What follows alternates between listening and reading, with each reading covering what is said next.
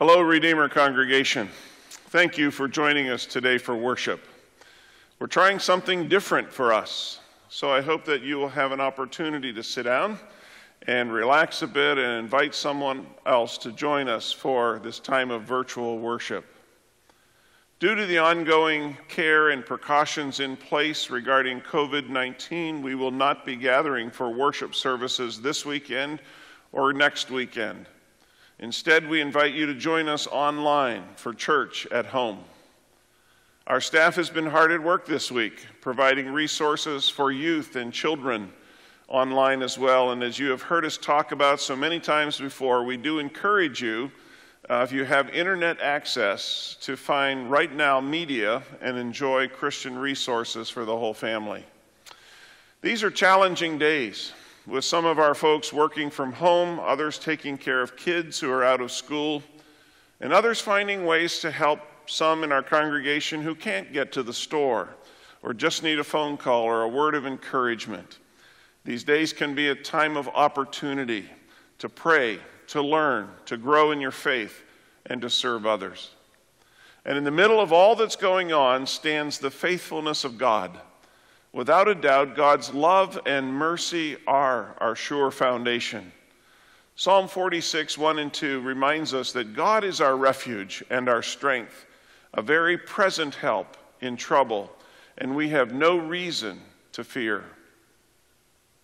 We're about to share the final message in this teaching series on the 7 churches of Revelation. It's called Room Temperature Christians. And our text today is from Revelation chapter 3, verses 14 through 22. So grab your coffee and tune in.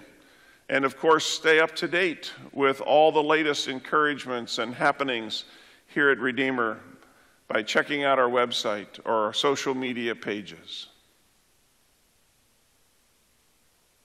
I wonder how many of us would consider ourselves a moderate. Doesn't sound like too bad of a label, does it? A centrist, modest, reasonable, restrained, mainstream, non-controversial. You might say, well, I'd rather be a moderate than an extremist. Although when it comes to politics, we know that the moderate has become almost an extinct species. You're either conservative or progressive, or maybe libertarian, but you're probably not a moderate. Few politicians advertise themselves by saying, hey, vote for me, I'm a moderate. But are you a moderate Christian? Maybe it depends on how we define the term. In the New Testament book of Philippians, chapter 4, verse 5, the Apostle Paul says, let everyone see that you are considerate in all that you do. Another translation says, let your moderation be known to all people. What the Apostle Paul means is this: live with a gentle spirit and be considerate of others. Don't always demand your own way. That's the sort of moderation we should all desire. However, there's a kind of moderate Christian that is not so good. It's the person who only wants a little bit of God. Not enough to explode our soul or disturb our sleep, but just enough to make us feel warm and fuzzy, make us feel like we're a decent human being.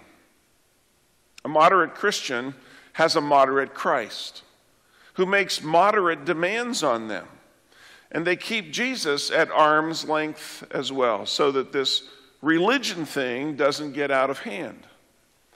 I've heard it said that the wealthier we are as a people, the more susceptible we are to becoming moderate Christians. And that's exactly what happened at a place called Laodicea.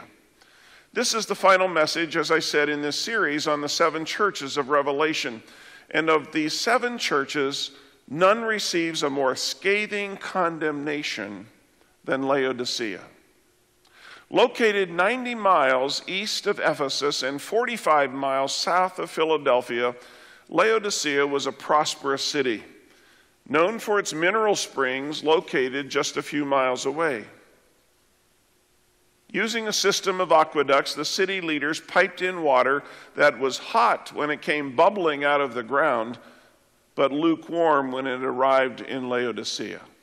Outwardly, the church in Laodicea appeared to be strong and prosperous. Clearly, the people who worshiped there were happy. They were blessed. They lived in a town that others envied. It seems that this church drew some of its members from the wealthier families in Laodicea. And unlike Smyrna, there seems to have been no persecution. Unlike Pergamum, no false doctrine. We find nothing corresponding to the gross immorality of Jezebel and her corrupt legions in Thyatira. Laodicea was a comfortable place to live and a comfortable place to go to church.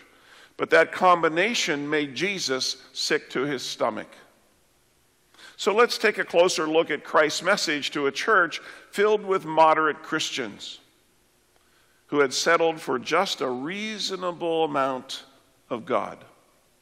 Chapter 3, verse 14 says, "Write this letter to the angel of the church in Laodicea. This is the message from the one who is the Amen, the faithful and true witness, the beginning of God's new creation." Amen is usually the final word of a prayer, isn't it? But it means much more than "I'm finished" or "let's eat." Amen is a sign of an agreement. When I was a kid, there was an older gentleman in our congregation whose name was Albert Martin. And about every 15 seconds during the preacher's message, he would lift his hand and shout, "Amen, amen." He had done it so long and so often, as kids we believed he could do it in his sleep. But it was his way of saying, "Yes, I agree with the preacher. What he said was true." Or maybe it was just a bad habit, I'm not sure. But here Jesus calls himself the Amen, meaning Jesus Christ is indeed the last word in human history, the last word in our personal life.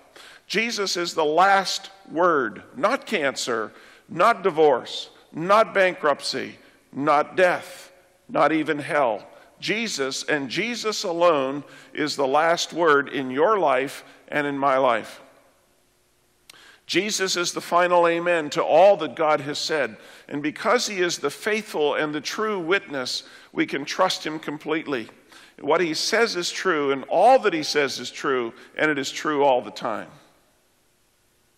For the church at Laodicea, it means that when Christ issues his scathing denunciation, they can't escape by saying, "Hey, that's just his opinion." No, that's the word of the Son of God, who is the faithful and true witness in all that he says. My words don't carry that weight, because I can't claim to speak infallible truth. But when Jesus speaks, the church must listen, because he speaks only the truth. This is the message from the one who is the Amen, the faithful and true witness, the beginning of God's new creation. This last phrase means that all creation comes from his hand. He was there in the beginning. He was there before there was a beginning. He was always there. The universe owes its very existence to his mighty power. He is sovereign over every bird that flies, over every fish that swims, every flower that blooms, and every rabbit that hops through the forest. Not only is he sovereign, but he is the glue of the universe. If he stopped holding it together, the universe would fly apart. Do you enjoy breathing? I hope you do.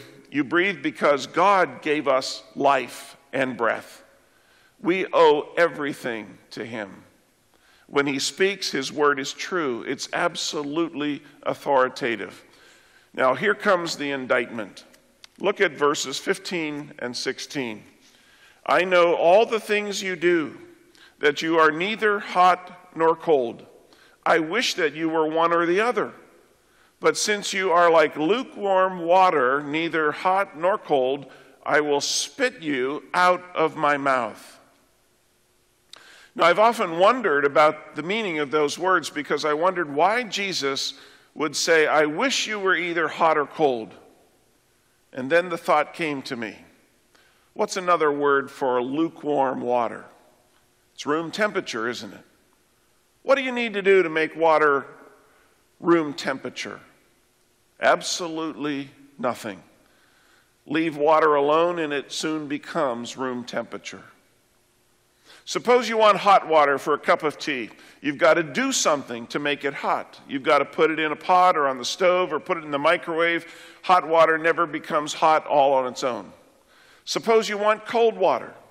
You've got to do something to make it cold. You've got to put it in the refrigerator or put ice cubes in it. Under normal circumstances, water in our homes doesn't become cold if left to itself. So here's the indictment.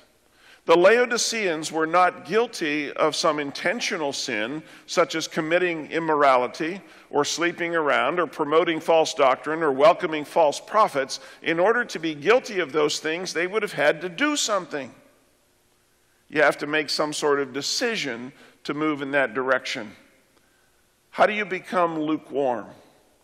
Just do nothing. And that's what you'll become. A lukewarm Christian is nothing more than a Christian who's at room temperature, who has become just like the environment around them. Rather than changing the world around them, they slowly let the world change them. When confronted with eternal riches in Christ, the Laodiceans had settled for just a little bit of God. And to make matters worse, they were happy about it. Some churches take the middle of the road, believing the truth of God, but unwilling to take a stand for it. The church at Laodicea had become a church that followed the old saying, just go along to get along. That's the very definition of moderate Christianity. So why does Christ hate lukewarmness so much?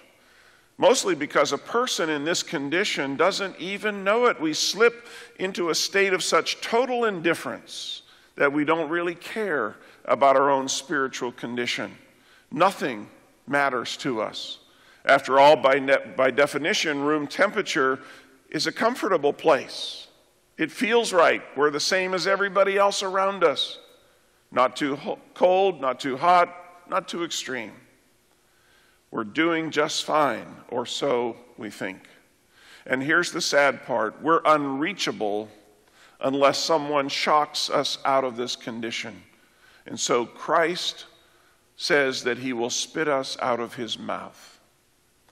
Now that will get our attention in a hurry.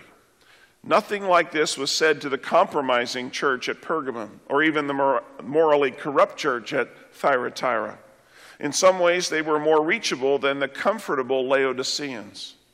At least they could see the error of their ways because it was definite, it was clear. Not so with lukewarmness. As I thought about this, it occurred to me that this sin is especially prevalent among long-term churchgoers. After all, once we've been in church for a few years, we know all the ropes, don't we? We know how the system works. We know the lingo. We know where to sit. We know how to get along in a worship service. We know the machinery of how the church works. What once seemed new and exciting to us now is kind of old hat. It becomes as comfortable as an old shoe. I realize that I'm prone to lukewarmness, as anyone hearing this message today. I've been a Christian so long that it's easy to take it all for granted. And what amazes new believers may not amaze me anymore at all. So I pray, even as I speak these words, Lord, show me the truth about myself. Scrape away the buildup of indifference that blocks the work of your Spirit in my life, so that I might not find myself spit out by Jesus. Look at verse 17. You say, I am rich. I have everything I want. I don't need a thing. And you don't realize that you are wretched and miserable and poor and blind and naked. Here Christ reveals that the heart of the problem is in our heart. And until the heart is changed, nothing else is going to change. Notice that little phrase, you say, I'm rich. I have everything I want. I don't need a thing. Arrogance had blinded the Laodiceans to their true spiritual condition. See, money has a way of doing that to all of us. Money is almost hypnotic. We can't take our eyes off of it. We love money because with money, we can buy whatever we want. Money does crazy things to people, even to really nice Christian people. It makes us think that we're doing better than we really are. It insulates us against the pain of the world around us. It gives us proof that we must be doing something right. But let's be clear on one point. Money is not the problem. Money is just little pieces of paper covered with green and black ink. It's not money, but the love of money that gets us into trouble. And I doubt that the church at Laodicea was doing well compared to some other churches in Revelation. But the very thing that gave them prosperity created a chronic wasting disease in their soul. They would have been better off to be poor like Smyrna and to know God's blessing than to be rich and rejected by Jesus. And the worst of it was they thought they were doing just fine. In our day, they would be the big church with a nice building, a fine parking lot, a big staff, a large budget, many programs, and a good reputation in the community. Nothing wrong with any of those things. But this passage ought to remind us that a successful church is not always a church that God approves of. So here is Jesus' invitation. Jesus says, wake up. Look at verses 18 and 19. So I advise you to buy gold from me, gold that has been purified by fire. Then you will be rich. Also buy white garments from me so that you will not be shamed by your nakedness, and ointment for your eyes so that you will be able to see. I correct and I discipline everyone I love. So be diligent and turn from your indifference. Laodicea was a city that was known for primarily three things: banking, Jesus referenced gold refined by fire. They were also known for beautiful garments made of wool, and he references white clothes to wear. And they were known for eye salve to put on your eyes for healing. Jesus touches the very points of their civic pride to reveal their spiritual poverty. And then Jesus says, until you see your need, you can never get better. Now, I'm struck by the personal nature of Christ's appeal. If someone said to me, you make me want to vomit, I would hardly expect that same person to come along and say, but I love you more than you know. But when you love someone, you can hate what is destroying them and love them all the more. Parents do it all the time. If we see our child embarking on a path of self-destruction, we typically don't stand idly by and do nothing. We'll say something, even if we know that what we will say will make our child angry. So it is with the Lord. He loves us so much that he won't let us ever stay the way we are. The way forward is to wake up and admit our need, and until we do that, we will never get better. Verse 20, look, I stand at the door and knock. If you hear my voice and open the door, I will come in and we will share a meal together as friends. Here's the appeal that becomes extremely personal. It's as if Jesus turns from the church as a whole and now focuses just on one person. And Jesus says that he's knocking, always knocking, but he's waiting for someone to come and open the door. I find great encouragement in this thought. Though others may ignore Jesus, we can still open the door. Our spouse may have no use for Jesus, but we can open the door. Our friends may be so enamored with the world that the call of Christ means nothing to them, but we can open the door. We may be part of a lukewarm church, but we can still go to the door and let Christ in. He wants to come in. He waits to come in. And not only does Jesus wait to come in, he wants to dine with us. And there's no better picture of the Christian life than this. We can have Jesus as our dinner companion every single day. We never have to dine alone. Jesus wants to share a meal with us. And not just fast food from the drive-thru. He wants a long meal with a lingering conversation in front of a crackling fire. Isn't it amazing that the worst church of the 7 gets the best invitation?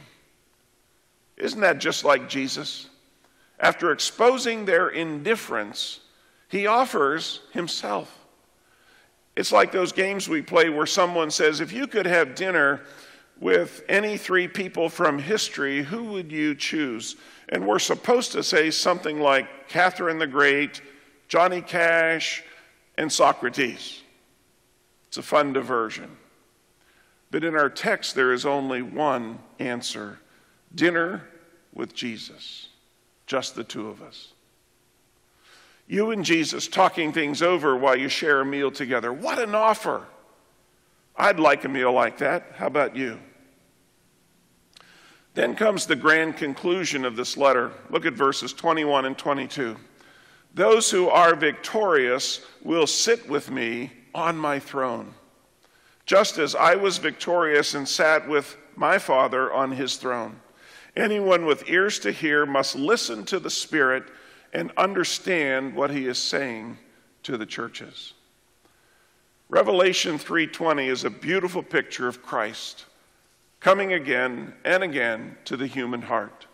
He comes, he knocks, he calls to us, and then he waits. He waits for our response. Many of you have seen the famous painting by Holman Hunt, in which Christ is standing at the door of an English cottage, and all seems normal till you realize that there's no doorknob on the outside of the door. The door must be opened from within. So it is for us all the time. Christ comes to us again and again and again, and he says, I want to spend some time with you. He calls to us, but he waits for our response.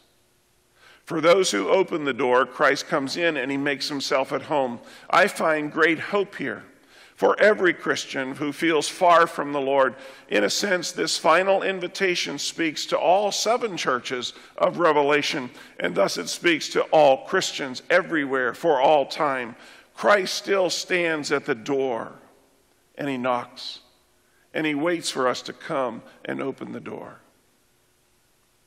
Here's my encouragement to you today.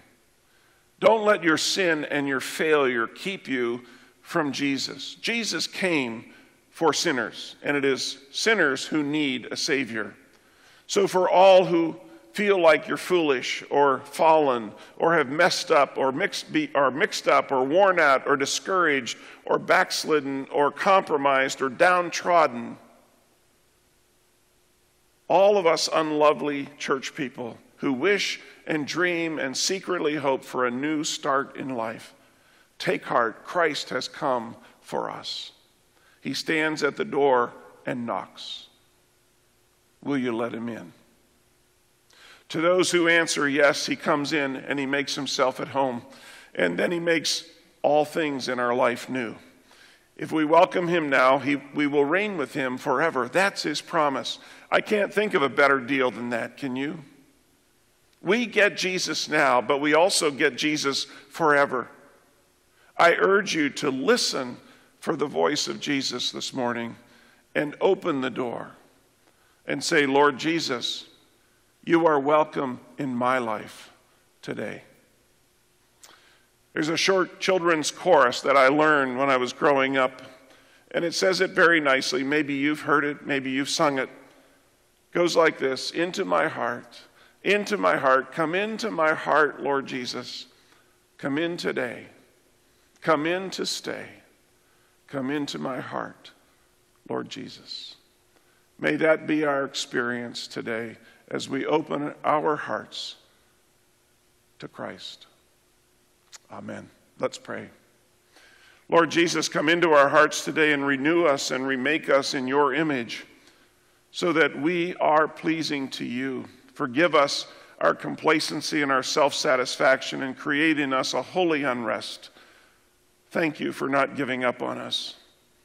Give us spiritual eyes to see our poverty and our blindness.